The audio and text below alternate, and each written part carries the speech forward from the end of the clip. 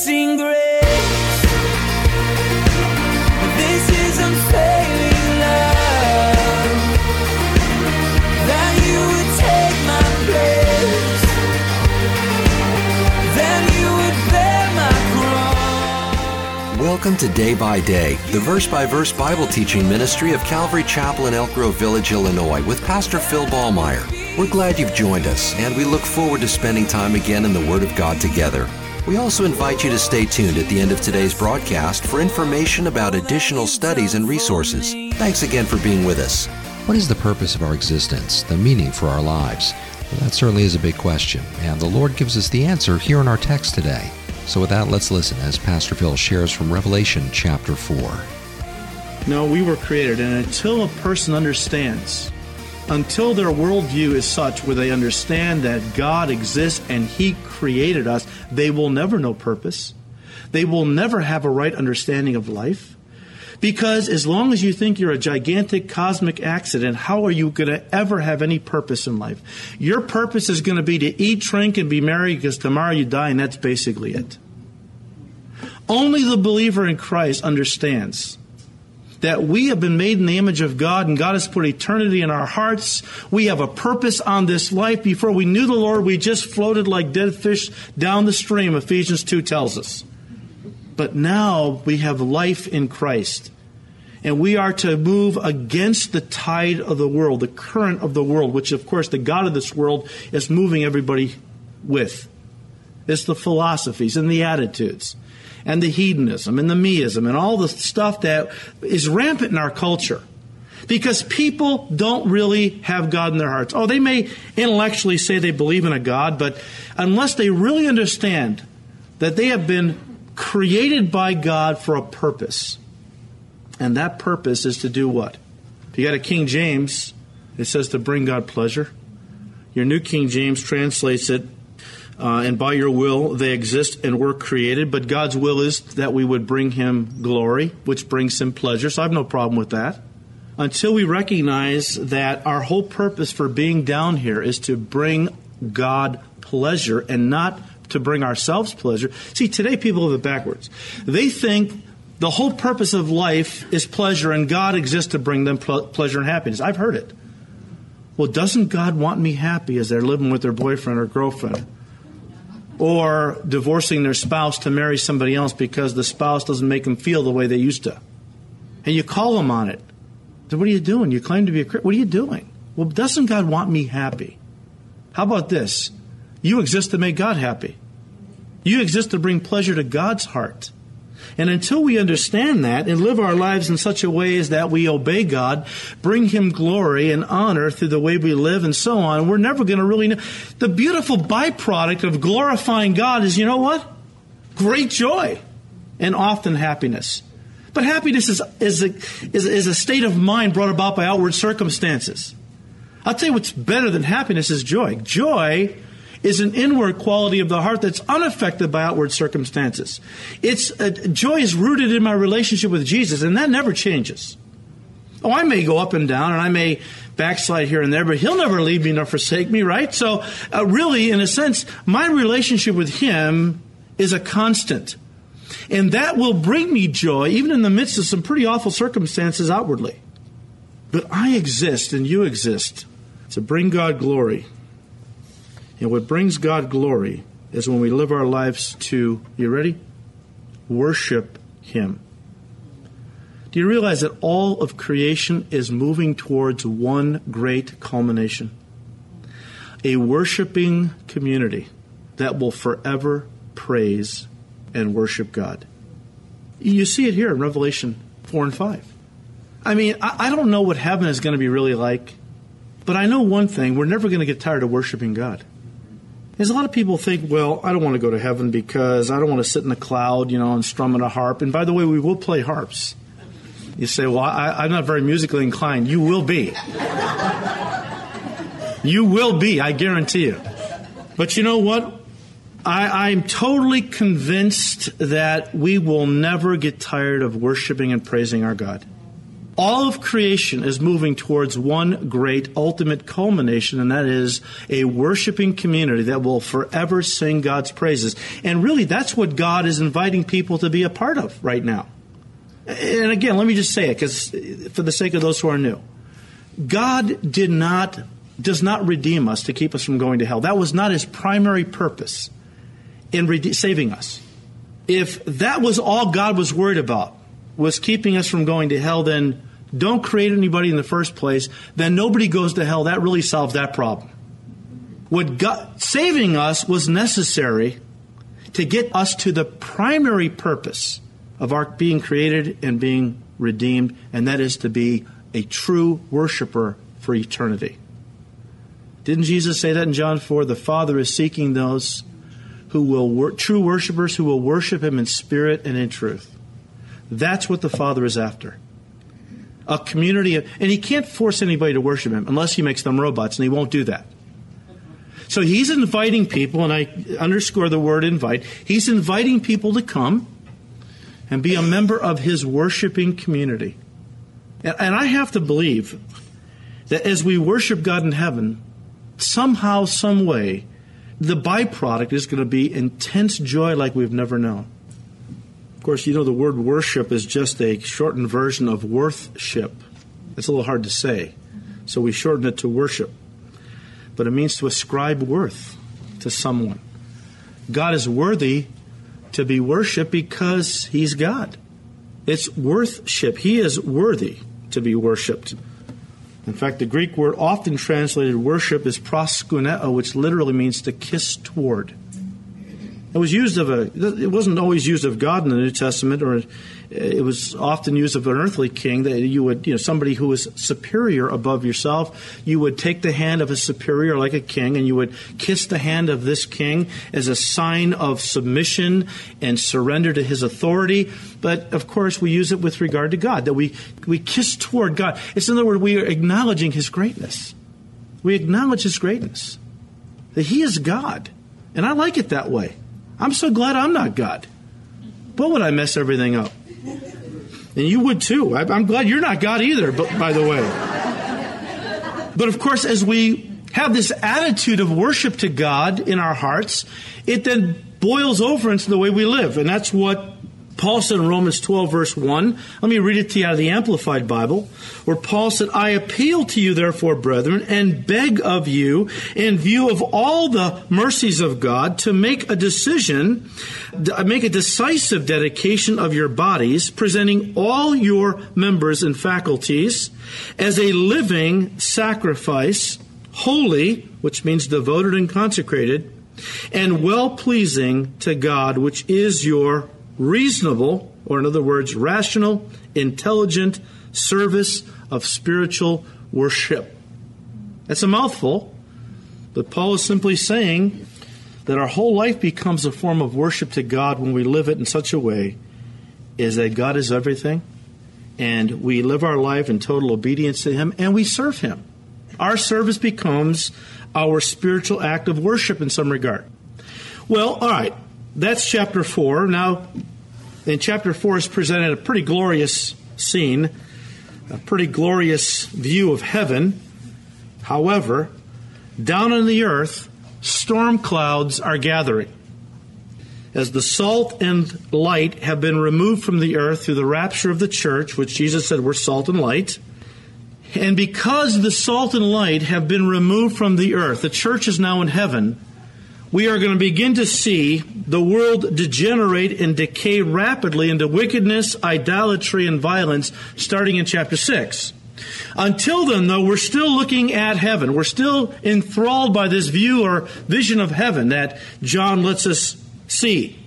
And in verse 1 of chapter 5, John said, And I saw on the right hand of him who sat on the throne a scroll, written inside and on the back, sealed with 7 seals. As John looks at the throne of God, he notices something in the Father's right hand. Now, that's significant. The right hand is always significant in Scripture because, and you can take a concordance and run some of this down, but in Scripture, the right hand is the hand of authority, power, favor, the favored one would be asked to sit at the king's right hand and control. Now, as John looks more closely, he sees that what the Father has in his right hand is a scroll. Now, assuming that the scroll that John sees in the Father's right hand is comparable to all the scrolls that John was used to in his day, let me tell you what those were all about.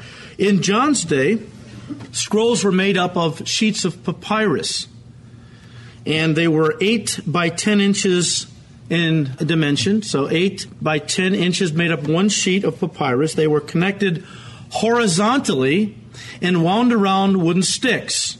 And then, of course, as the scribes would write on the papyrus, they would roll up the scroll, and of course, it could get rather lengthy. Some of the smaller books, which would be like Jude, Philemon, 2 John, 3 John, they could all be written on one sheet of papyrus.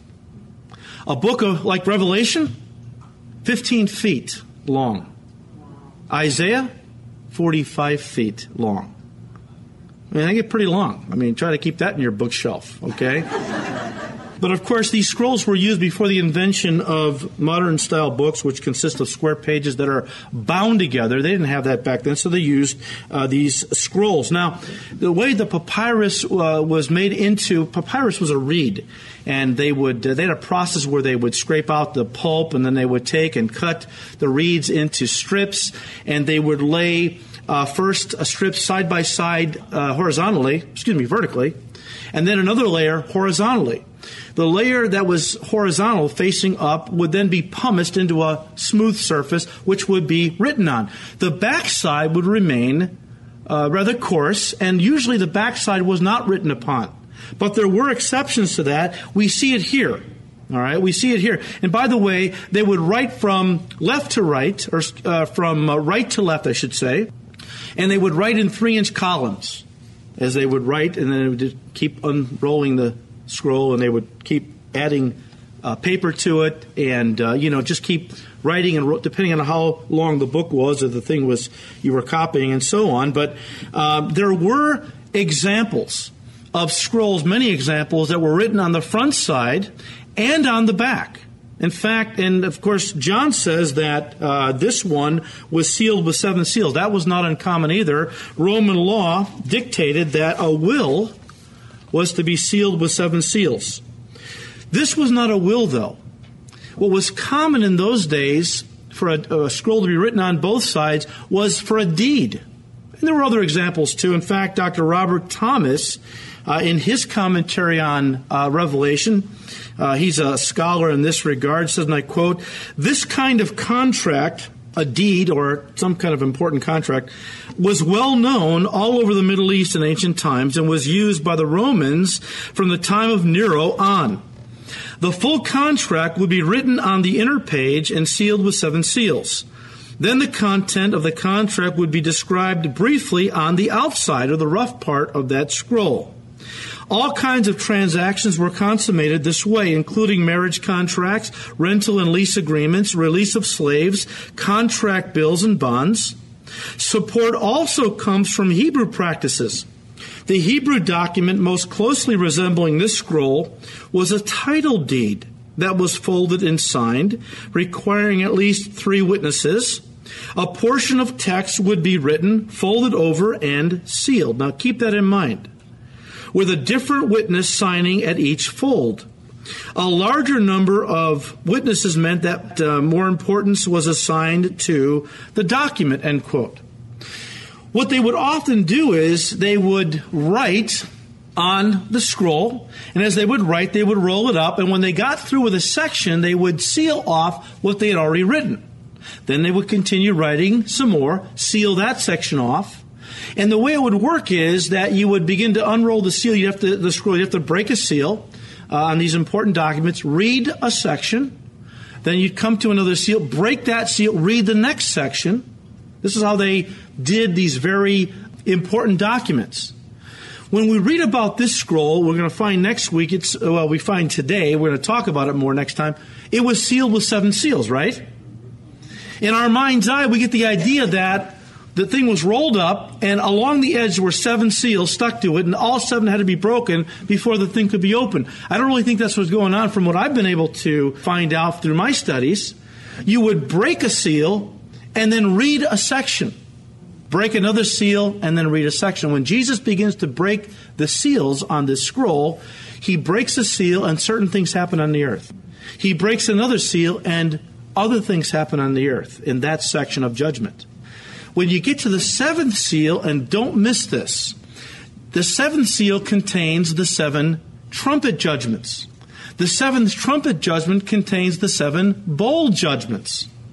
Those are not separate sections. They all belong to the section under the 7th seal.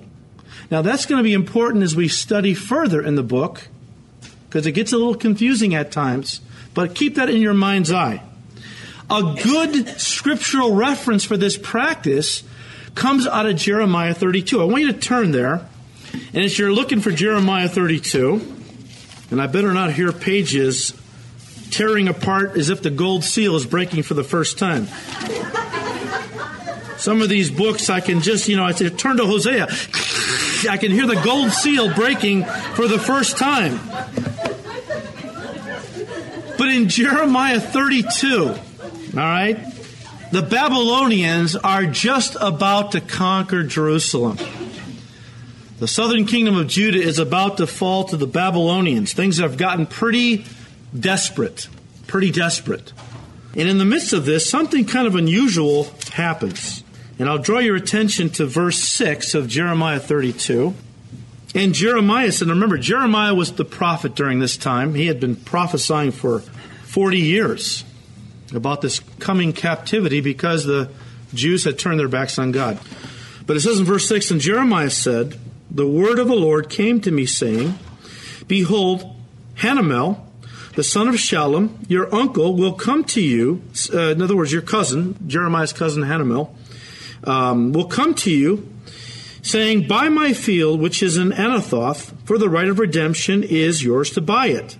Then Hanamel, my uncle's son, came to me in the court of the prison according to the word of the Lord, and said to me, please, buy my field that is in Anathoth, which is in the country of Benjamin, for the right of inheritance is yours, and the redemption yours. Buy it for yourself. Then I knew that this was the word of the Lord. But isn't that interesting? Here's a prophet of God. The Lord speaks to his heart and says, your cousin's going to come, and he's going to ask you to buy his field. So sometime later, Hanamel comes, says to Jeremiah, I got this field. You have the right of redemption. Why don't you buy it for yourself? Jeremiah says, then I knew the Lord had spoken. It gives me comfort to know that sometimes a man like Jeremiah wasn't totally sure when God was speaking to him. I'm not totally sure a lot of times. So I'll just keep praying and seeing what the Lord does, what kind of doors open. Verse 9, so I bought the field from... Now, the interesting thing about this, they're going into captivity any day. Why in the world would you buy a field in Judah when you know in just a few days the whole area is going to be taken over by Babylon? You'd only do it if you trusted that God was going to bring you back someday and the land was going to be yours again. It was an act of faith. It was God's way of saying, you go do something that seems absolutely ridiculous, nonsensical, but I want you to do it as an act of faith. Because even though my people are going into captivity, I'm going to bring them back. I'm going to give them their land again. So I bought the field from Hanamel, the son of my uncle, who was in Anathoth, and weighed out to him the money, 17 shekels of silver. Notice what they do. And I signed the deed and sealed it, took witnesses, and weighed the money on the scales. So I took the purchase deed, both that which was sealed according to the law and custom, and that which was open. Back then, they would have two contracts that they would sign. One of them was signed and sealed, put into a safe place. We would put it into a safety deposit box or something.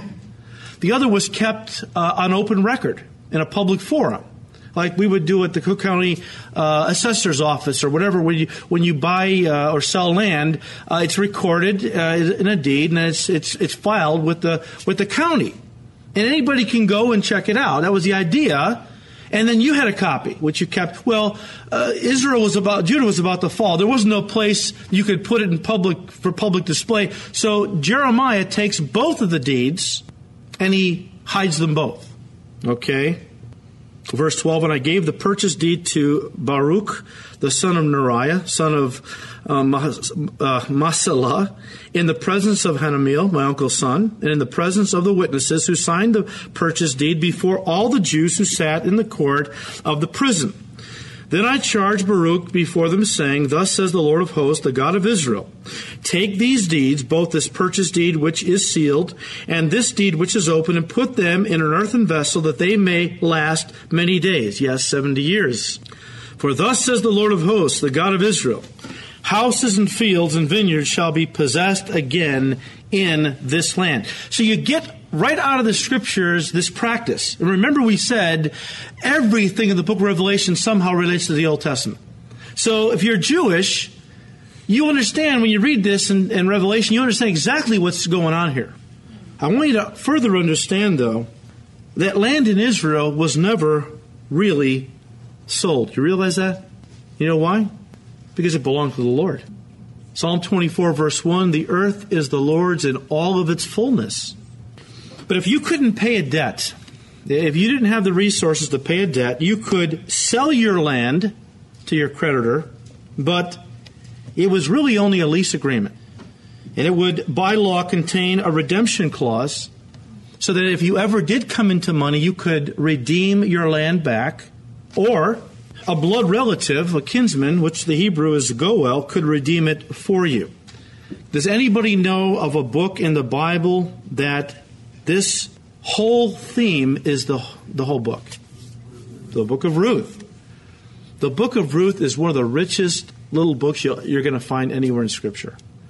And of course, without getting into the whole thing, it's a story of a kinsman redeemer named Boaz, who's a type of Christ, who redeemed a piece of land for Naomi, and in the process married Ruth, a Gentile bride, which is the type of the church.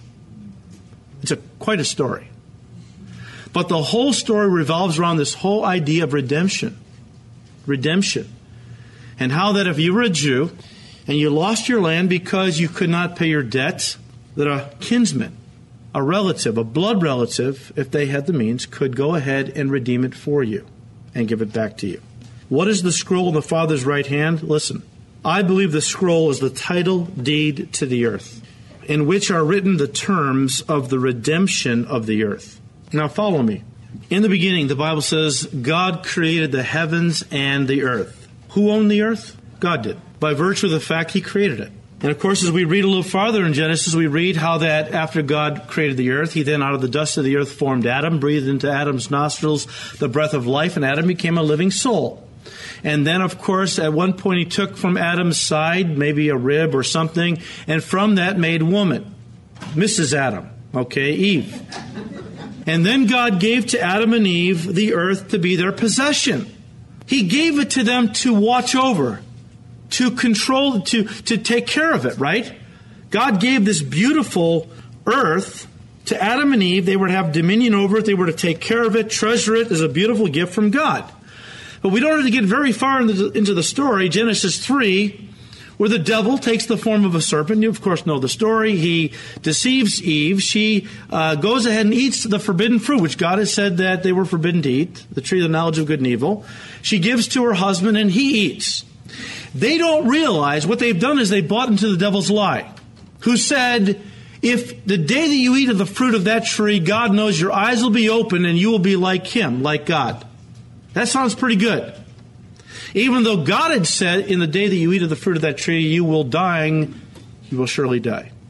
But they opted to listen to the voice of the devil, and they disobeyed what God had said. In that one act, two things happened. I'm sure Adam and Eve did not fully comprehend. In that one act of disobedience, sin entered into the human race. Spiritual death resulted immediately. They were severed from God. Fellowship was broken. But they also put into process what we call the law of thermodynamics, the entropy laws, which said that everything was beginning now at that point to run down, to get old, moving from integration to disintegration, from wholeness to rust and decay, etc.